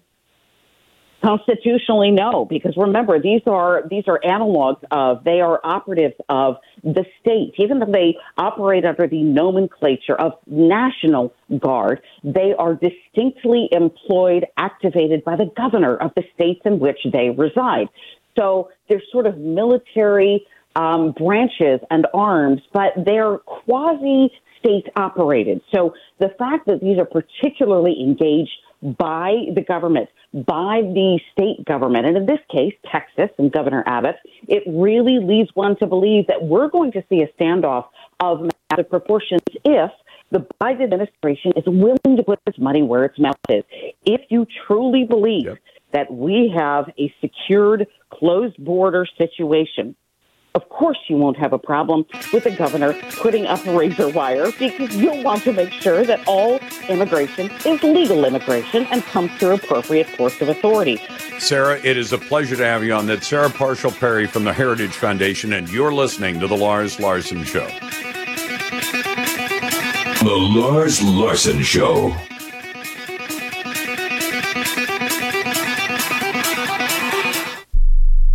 What I know. Okay, it's a nice ride. It's going to happen. Stand by playback. And now, Lars. Real Red Meat Radio. I may be a white boy, but I'm not stupid. This is the Lars Larson Show. Somebody at the White House has been smoking the devil's lettuce. Honestly provocative talk radio. More than half the women in my cabinet, more than half the people in my cabinet, more than half the women in my administration are women. Lars. Our beloved republic is in the hands of madmen. This is a dark day. Now, here's your host. I almost lost my wife, my 67 Corvette, and my cat. Lars Larson. We've heard a lot of these data, and we've been following this very carefully as we have had reports of this rare but mild myocarditis come in. And we heard about this yesterday at the Advisory Committee on Immunization Practices yesterday. Now, that's Rochelle Walensky, and that's June of 2021, not quite 3 years ago. And what's she saying? Well, we've heard these reports about myocarditis and pericarditis. I'd throw that in as well. So why am I talking about this 2.5 years later, almost 3 years later? Because now there's an email that proves that the CDC knew early on about heart problems, and yes, they're rare, but heart problems all the same, caused by the mRNA jab that some people insist on calling a vaccination. And they made a concerted decision to hold it back from the public. Now, I have a problem with that, but let me tell you why, and I'll give you the background on all of this. Still, welcome to the Lars Larson Show. It's a pleasure to be with you. And if you want to join the best conversation in talk journalism, it's 866-HEY-LARS. That's 866-439-5277. Naysayers always go to the head of the line. I'll get to some naysayer calls here in just a minute. And you can also vote in our poll on X, used to be called the Twitter poll. You can find it on X at Lars Larson Show and at LarsLarson.com. Now, I've got to give lavish credit because I don't steal things the way the current president of the United States plagiarizes. The Epic Times managed to come up with an email that was sent from the CDC. There was an email exchange, and this is all the way back in May of 2021, about a month before Rochelle Walensky made that statement on Good Morning America, where she said, yeah, we've heard about some of these reports, and they're rare, but we're keeping a close eye on it. Let me tell you what they actually did do, and they did it before she said that. The nation's top public health agency, reports Epic, did not send an alert on COVID-19 vaccines. They still call it a vaccine. I call it the jab, and heart inflammation, because officials said, well, if we tell the public what's actually going on, that could cause panic, and then they wouldn't want to take the jab. No kidding. CDC in 2021 drafted an alert. You see, they have this system. It's called the HAN, the Health Alert System Network, HAN. And they use it to get the word out about one thing or another. When they become aware of a risk to the public, they're able to send a quick alert out that goes out to the entire nation, to doctors and clinics and hospitals and all of that. So let me take you all the way back to December of 2020. You say, well, okay, December of 2020, the virus begins to emerge in China. Then in early 19. Then in early 2020, the pandemic begins in the United States, and they began developing a vaccine. Well, they called it a vaccine, except they used a brand new technology that had never been used for vaccines before, called mRNA vaccine technology, developed by Dr. Robert Malone, among others, who actually advised the public this was never intended to be used this way. It should never have been used that way. Dr. Malone has spent the last several years telling people that, saying there are problems with doing it that way. Well, what happened? Fast forward to December of 2020, the election year, right after the election of Donald Trump that was actually stolen by Joe Biden, but that's a story for another day. The first vaccines actually landed in clinics around America on December the 14th of 2020. It was a very quick development, something that even Anthony Fauci had said would not be possible. He was quoted from 2019 as saying, we can't possibly get a new vaccine through approval in less than about 10 years. And then all of a sudden, the very next year, he's finding a way to say, no, this stuff's good. We put it together in about 8 months. So what happens? Right after they started giving shots to people in December of 2020, the first year of the pandemic, they started getting reports about myocarditis and pericarditis. Now, they identified that this was a problem. U.S. authorities identified myocarditis and a related condition called pericarditis before the vaccines were cleared for use as events that could be caused. And then guess what happened right after they started giving the shots in December of 2020? People who received the Moderna and Pfizer vaccines began reporting myocarditis and pericarditis to health authorities and the vaccine manufacturers shortly after they were rolled out in December of 2020. So they knew it was likely to happen. When they started giving the shots, it was happening. It was reported. The information was in the hands of agencies like the CDC. At the very least, in American medicine at least, you're required to have a package insert that says, these are some of the things this drug also does. If you listen to any of the ads on television for drugs, they have this long list of it may cause this, that, and the other thing. But at least they advise you. Well, guess what happened? In May of 2021, a month before Rochelle Walensky made that statement I played at the beginning of the segment, the folks at CDC said, we don't want to send out this message right now, because people might get the information and then they will react to it. They will say, well, maybe I don't want to get the shot after all. They wrote the message up. They never sent it. And a full month later, almost 2 months later, here's Rochelle Walensky on television saying, yeah, we've heard something about that and we're keeping a close eye on it. Basically shuffles it away. She falsely said in April of 2021 that CDC had seen no reports of myocarditis and pericarditis and that no signal had been triggered. So the CDC lied to the public. I just thought you should know about it, even if the CDC doesn't agree. Let's go to a naysayer. Hey, Phil, welcome to the Larson Show. What do you, we're always glad to get naysayers, but what do you and I disagree about that makes you a naysayer? I disagree with you at a certain point on the Alex Baldwin story about the pistol. No, about the fact that he's now been charged with involuntary manslaughter because he pulled a trigger and a bullet killed a woman, right? Okay. He says he didn't pull the trigger, though. And the thing is, Lars, I wanted to ask you, you own revolvers, right? Yes, I do. Okay, I've owned revolvers a lot in my life also, and you know what a hair trigger is? Yes. Okay. A lot of your revolvers have But even a hair trigger has to be pulled for it to go down. And I will tell you something you should know if you decide to defend Alec Baldwin and say he didn't do it, he didn't pull the trigger. Do you know that the FBI rebuilt that gun? And they said, let's see if what Alec Baldwin says happened could have happened. In other words, he didn't pull the trigger, the gun fired anyway.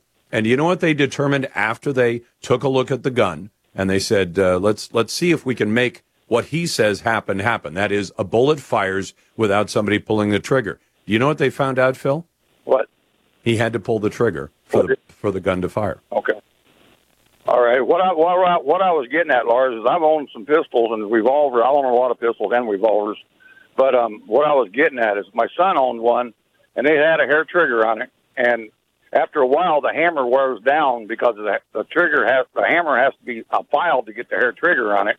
And the spring on it was slipping off the hammer, and he pulled it back one day, no bullets in it, and it went off by itself.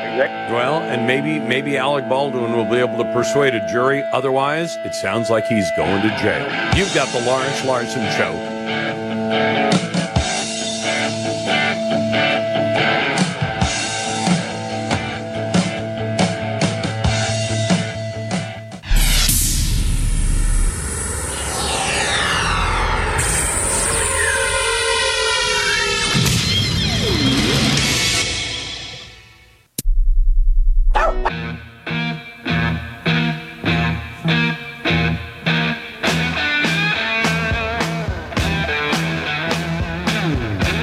Some solid advice from Senator John Kennedy. Look, if you hate cops just because they're cops, the next time you get in trouble, call a crackhead. This is the Lars Larson Show. Welcome back to the Lars Larson Show. It's a pleasure to be with you. And usually this time of year, we're at SHOT Show, the Shooting, Hunting, Outdoor Trade Show. It's the biggest thing of its kind in America. It represents the entire firearms industry. It also represents people who make knives and tactical gear for the military and a lot of other good things. But there's an opportunity for people like Dr. Matthew Miller, who is Executive Director for VA Suicide Prevention for the U.S. Department of Veterans Affairs, and Dr. Miller joins me now. Dr. Miller, welcome to the program, and thanks for your service in the Air Force. Thanks for having me, and you hit the nail on the head. This is a great opportunity to be here. Well, and tell me this, you served as the mental health chief at Joint Services Pilot Training Wing, so what do we need to do to help America's veterans because they have a disturbingly high rate of suicide after their service to this country? Well, I think it starts with what we're focused on here. 72% of veteran suicides are by firearm. When we talk about this, we talk about it in terms of then why veterans die by suicide versus how. We don't talk about firearms in the why category. We talk about firearms in the how category. I think that's a really important distinction to make clear here at the show and with the firearm industry and owners. In terms of then lowering veteran suicide through decreasing veteran suicides by firearm, it's all about time and space. It's all about secure storage to weather dark periods without grabbing the gun. And why don't you give my audience some practical advice? Because if you're a family and you've got a veteran in the family, my dad and mom both served in the U.S. Navy, that it's probably a tough conversation to say, Dad or Mom, you're going through some dark times, and maybe what you ought to do is hand over control of the firearms that you have, change the combo on the safe, because we're worried about you. That may be a tough message for a lot of men and women to take. Yeah, I would say, Lars, that I would propose not may, but will be a tough conversation for any and all of us. I'd say go to va.gov/reach and look at our resources we have on starting the conversation.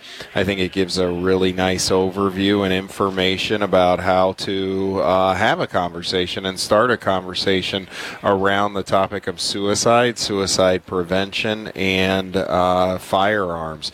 But just opening the door to the conversation, really, really important step. Well, Dr. Miller, one of the concerns, I'm not a veteran, but I honor the veterans. I think we should do everything for them that we possibly can. But does the idea that you may have your ability to hunt, to shoot, to have a firearm accessible to you, get in the way at all of veterans who might be going through a tough time? Maybe it's PTSD, maybe it's deep depression. And they think, but if I tell anybody that, whether it's my doctor or my family, they're going to want to come and disarm me, and I don't want that to happen. And if you're active duty, you may even think, if I admit I'm having some troubles in the way I'm feeling or the way I'm getting through life, that might actually have an effect on your service and could even end your service. Is that a legitimate fear for both for active duty and maybe a fear for the veteran who says, I don't want somebody coming in and telling me what to do? Yeah, I don't want to say any concern or fear that a veteran has is illegitimate. There's probably very good reasons for it. However, the fear based upon the VA and Veterans Health Administration taking a veteran's weapon is not true, is not accurate. What we're interested in is creating options and opportunities for veterans to store their weapons during particular points in their life where storing the weapon may save their life. It's a little akin to the handing your keys over temporarily or putting them somewhere else around the context of drinking and driving. I'm talking to Dr. Matthew Miller. He's Executive Director for VA Suicide Prevention for the U.S. Department of Veterans Affairs. And yet you mentioned a moment ago, the VA is not interested in going out and taking people's things away, taking away their liberties. But is that a legitimate concern as more and more states are beginning to say have red flag laws? I'm not entirely convinced myself that red flag laws actually work because I think they're kind of problematic. But is there a reason to fear, well, if I tell the VA this and they're legitimately concerned about my safety, are they going to pick up the phone and call the local authorities and say, hey, this guy needs to be red flagged? Because do you make it clear to veterans that you're not going to do something like that? And if you don't, I guess then the question may come up, if that veteran commits suicide, you might say, well, did you know he was in a tough spot? And did you use the laws that were available to you? I'm not advocating either way. As I said, I'm a gun owner. I believe in the Second Amendment. I don't want people's guns taken away, and I think there are too many people out there who'd like to take them away. Yeah, no, VA has something that's called federal supremacy, which means that when it comes to issues like a state-based law that's unique to that state, the VA has options and abilities with that. So we're not going to be reporting based upon a state-based law. Where reporting may occur is in the context of fiduciary-related coverage of veteran benefits.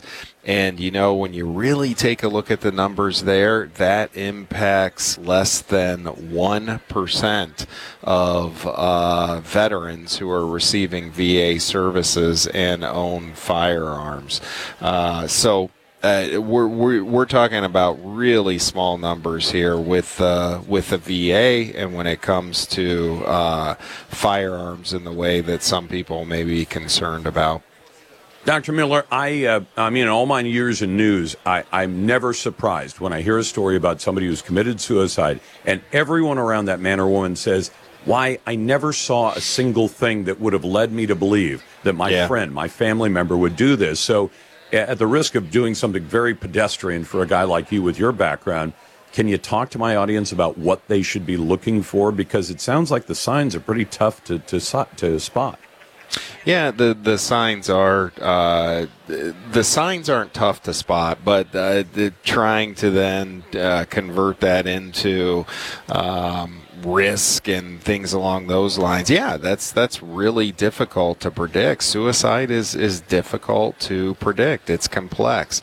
I think the key thing is pay attention to your gut. And this is how we know in suicide prevention how important the family and the community are to our efforts. It's not so much a clinical sort of process and diagnosis here. It's family, community recognizing changes in an individual within their community, changes in their interest level, changes in their behaviors, things along those lines. And at that point, simply opening the door for conversation. And if a veteran says, "Look, I just need a counselor. I need to sit down and talk to somebody about about what's going on in my life."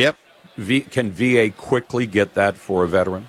Yeah, I think the quickest thing in that context, if a veteran's talking to you and saying that, you can say, "Hey, let's dial up the Veterans Crisis Line. Let's press 988 on our phone, and then when it asks for a veteran, let's press 1, and let's talk to the Veterans Crisis Line responder, and the Veterans Crisis Line responder can put in a referral to the veteran's local facility and arrange for that veteran to be contacted for the veteran to talk through what he or she is interested in and needs. Dr. Miller, thanks so much for your service in the Air Force, and thanks for the work you're doing at the VA to prevent suicide among our veterans. And I appreciate you going to SHOT Show. I wish we were there to say hello to you in person. We're not, miss you here. Keep up the good work. Thank you. Appreciate it. You bet. We'll be back in just a moment. Glad to get your calls at 866-HEY-LARS. That's 866-439-5277. Send your emails to talk@LarsLarson.com. You're listening to The Lars Larson Show.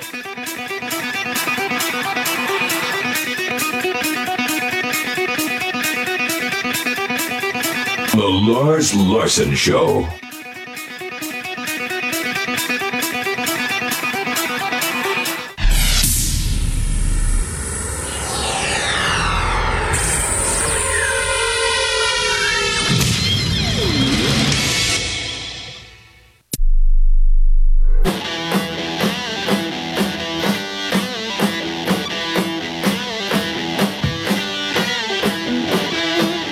Another strong take from President Biden on AI and the weather. Helping the Webb telescope. My God, what is this? This is the Lars Larson Show. Welcome back to the Lars Larson Show. It's a pleasure to be with you. And as I've mentioned a couple of times this week, usually this time of year, we're at the Shooting Hunting Outdoor Trade Show, which is an amazing site. It's in Las Vegas. It represents virtually everybody in the firearms industry, ammunition industry, people who make equipment for both military and for police services as well. And we go there because of the interesting people we get to talk to, like Indiana's Attorney General Todd Rokita is the 44th and current Attorney General in a great state called Indiana. General Rokita, welcome to the program, or I should say welcome back. Yeah, hey, Lars, thanks. And thanks for remembering. It's been a little bit of time, but I always love to be on.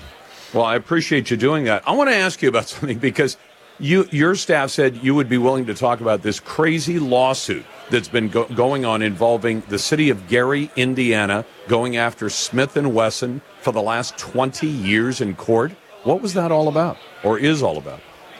But yeah, thanks for correcting the tense there, because it is still going on. Hopefully not for much longer. So what happened back in the 90s, and you got to remember Gary, Indiana, on the shores of Lake Michigan, used to be the steel capital of the world. In fact, Indiana still makes the most steel of any state. But it was really a booming city. It was glorious. I'm from that county. If you could see me, you'd say, feast your eyes. We have a conservative from Lake County, Indiana. He should be in a cage on display somewhere. But in the 90s, it became the murder capital of the world. And they, in their liberal, infinite wisdom, decided to blame that on gun manufacturers.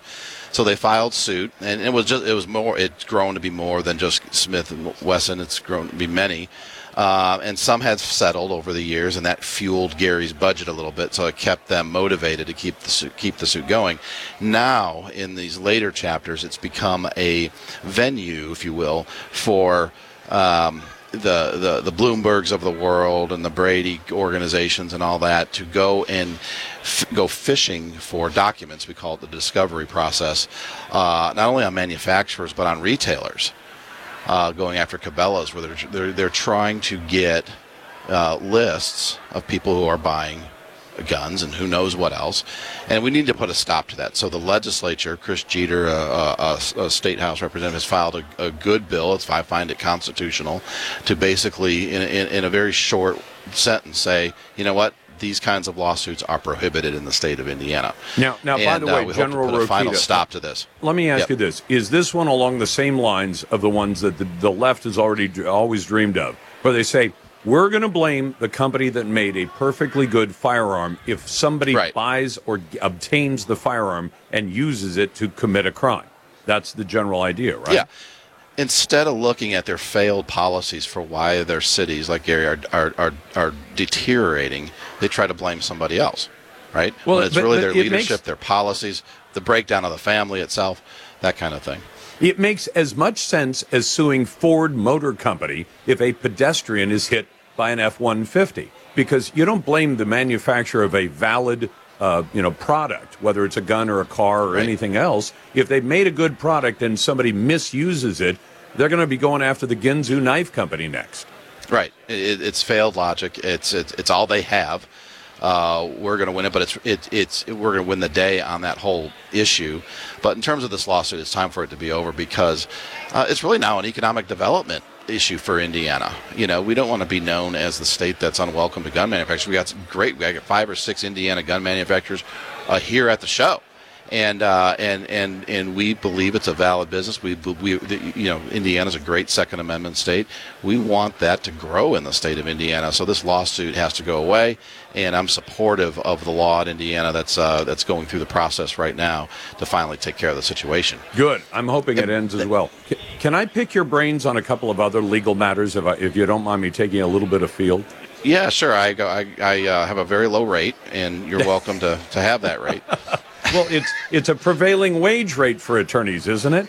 But let me ask you about Texas. So you have Texas overrun with illegal aliens, which are apparently only a problem if they show up on Mayor Adams' doorstep in New York City. And Texas says we're putting up razor wire, and the U.S. Supreme Court decides, well, the CBP can go down and cut all the razor wire. And so now Texas, I think, has smartly responded by saying, yeah, you can cut it, and we'll put up more of it, which is fine. And a lot of states, I think 24 of them, have now backed up the state of Texas and said, we're standing with Texas. Texas has a right to protect what's going on inside its state. And they're not enforcing immigration law. They're enforcing their own laws. Am I wrong legally? No, you're right. I went down to Texas and saw with my own 2 eyes what's going on down there. It's been a little bit of time now, but Greg Abbott, my good friend Ken Paxton, the Attorney General of Texas, were doing was arresting illegal aliens under state laws. So forget the federal laws, but Texas has a good criminal trespass law. So as they were getting picked up, they were being put in jail, awaiting a hearing, due process, of course, and they weren't being caught and released, so to speak.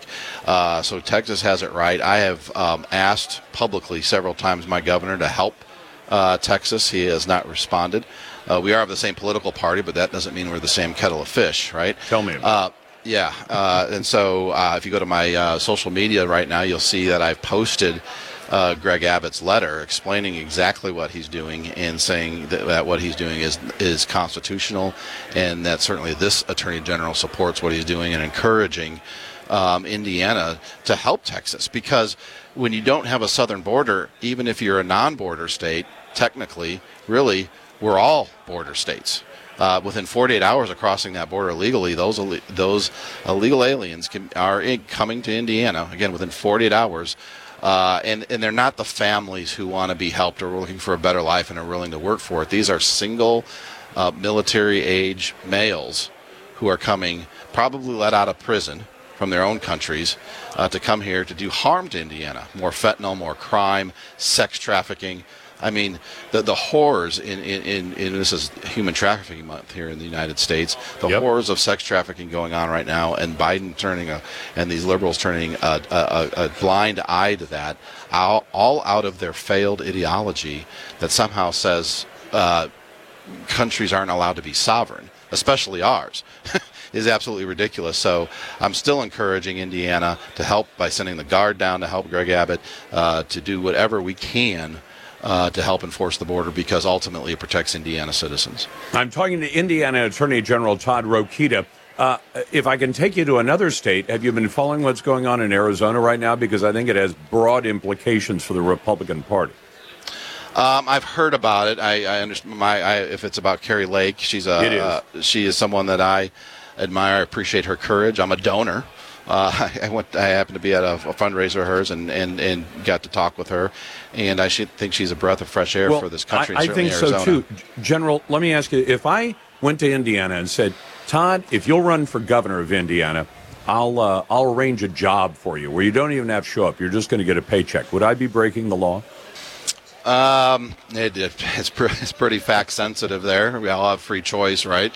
Yeah, but can I pay you something of value in exchange for your agreement to either run or not run?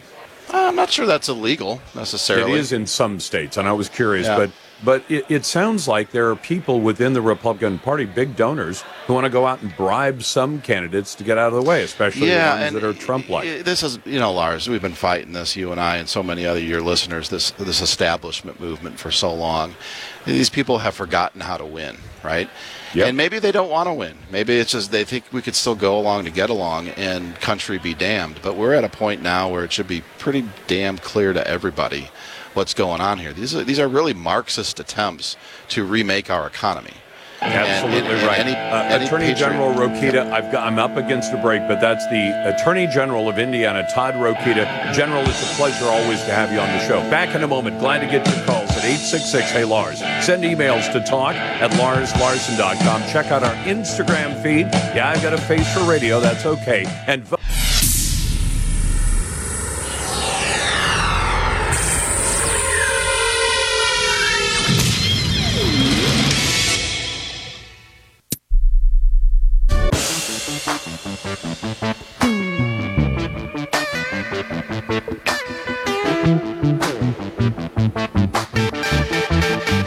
The upcoming American elections promise some provocative politics, but be forewarned, the green agenda may lead to some extreme rhetoric. Die, gas pumper! So prepare yourself by listening to The Lars Larson Show.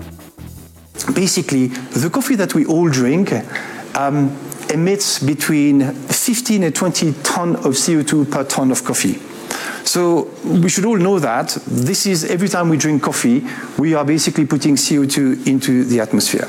Now, that is one of the so-called contributors at the World Economic Forum. You know, this big shindig that they're having or have had in Davos, Switzerland. This is a guy who's a Swiss banker, and he's one of what they call their agenda contributors. I mean, you can almost guarantee that these guys are going to come out with 6 kinds of crazy every time they open their mouth. But that's Hubert Keller, Swiss banker, and a guy who simply believes that Americans and people around the world are drinking too much coffee. And that's the latest thing that we're told is ruining the climate of planet Earth. Now, I want to say a couple of things about that, but first, welcome to the Lars Larson Show. Glad to have you on board, and if you want to join what we call the best conversation in talk journalism, it's right here every day at 866-HEY-LARS. And if you happen to be a naysayer, maybe you actually agree with this joker. Well, we've got to save the planet. We've all got to stop drinking coffee right now. 866-439-5277. And if you're a naysayer, we'll put you right to the head of the line. If you want to send an email, it's talk@LarsLarson.com. And you can vote in our poll on X. The question can be found at Lars Larson Show on X or on our website at LarsLarson.com. But I don't want to offend anybody, but at the risk of doing that, to paraphrase the late Martin Niemöller, when they came for your gas car, nobody stood up. And when they came for your steak to replace it with bugs for you to eat, few had the courage to object. But when the cartoonish Klaus Schwab and the World Economic Forum comes for your morning cup of coffee, well, Americans and sensible people around the planet finally realize where all this agenda is headed. That's the question that occurred to me when I heard what Hubert Keller of Switzerland, who showed up at the World Economic Forum as one of their contributors, and he said, the coffee we drink emits between 15 and 20 tons of CO2 per ton of coffee. Every time we drink coffee, we're basically putting CO2 into the Earth's atmosphere. Now, if that concerns you, do you know what the World Economic Forum and these jokers have suggested? I mean, all these elites who traveled to Davos for their big shindig, most of the most elite of them showed up on private jets that burn jet fuel so that they could lecture the rest of us about not drinking coffee. What this guy suggests is that people on planet Earth should limit themselves. Listen closely, because you're not going to believe your ears at first. You should limit yourself to no more than 2 or 3 cups of coffee each per year.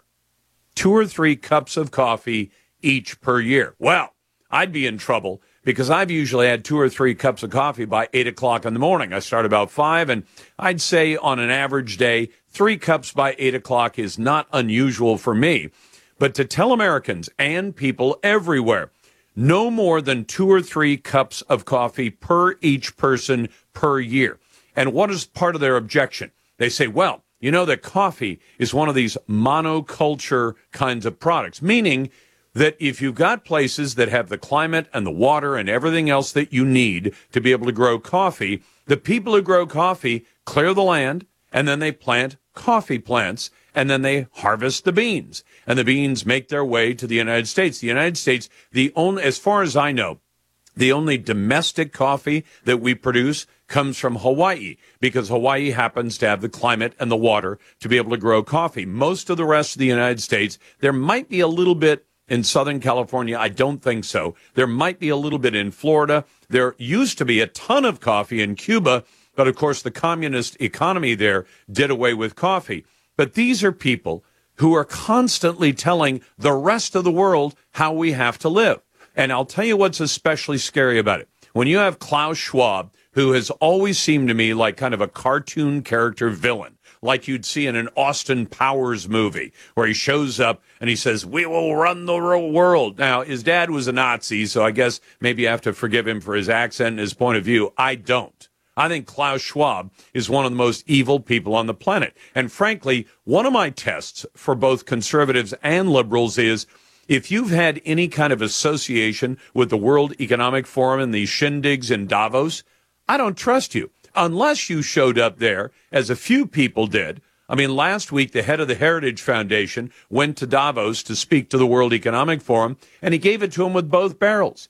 He said, the thing that people realize, and I'm paraphrasing the guy who heads up the Heritage Foundation, the thing that all these people who show up at Davos believe is, number one, they're elites. Number two, they have money, lots and lots of money. And number three, they're highly educated. So their point of view is that they will tell the rest of the world how to run things. Can you imagine selling that idea to American citizens, saying, you don't need to have elected leaders anymore. You don't need to have representatives in Congress or your state legislatures anymore. We will simply make all these decisions for you because we're richer, we're more elite, and we have more education than you do. So take our prescriptions. You will sign on, and this is what Joe Biden is considering right now. You will sign on to a deal with the World Health Organization, which associates itself with WEF, W-E-F, and you will turn over all decision-making about health emergencies to the World Health Organization. In other words, Americans who have the longest-lasting representative form of government on earth that's run any size country at all are going to hand over the sovereignty of the United States to these crazy people at the World Economic Forum and the World Health Organization, and they're going to say, we don't need to have our point of view represented anymore. We're going to let you make our decisions instead. No, we're not. And we don't trust you. And frankly, to say to Americans, you get 2 or 3 cups of coffee a year, and that's all you're allowed. And by the way, shut up about your steak, eat some bugs. Let's go first to Stuart. Hey, Stuart, welcome to the Larson Show. What's on your mind? Hey, Lars, love your show. Hey, Thank you, just sir. had to laugh. I thought it was going to be 3 cups a week. No, 3 cups a year. 3 cups a year. Hilarious. So you could have one hilarious. at Christmas and one on New Year's morning after you've gone out and partied the night before, and maybe one on your birthday. That's what you get. There we go. That's smart rationing. Oh, my God. It's just incredible. But I was going to be a naysayer and say we do need to get rid of coffee. We need to get rid of Starbucks coffee. Well, they have whole acres of Central America that has been nothing but, coffee plantations. But the truth of it is, plants are good for the atmosphere. Yeah. Okay? They eat carbon dioxide that we exhale, right? Yes. Yeah, furthermore, though, I am reading a book right now from the Independent Institute. Anyway, did I mention that? Yeah, good organization. I wrote a book. It's called Hot, Cold Science, but he clearly explains in there that really any temperature increases we're seeing are all just hocus pocus. Stuart, I appreciate the input. I'm up against a hard break, but thank you for the call. And no, The Lars Larson Show. Starbucks burned beans, we could get rid of that, but not coffee. 2 or 3 cups a year? Are you kidding? Looking for more in this world?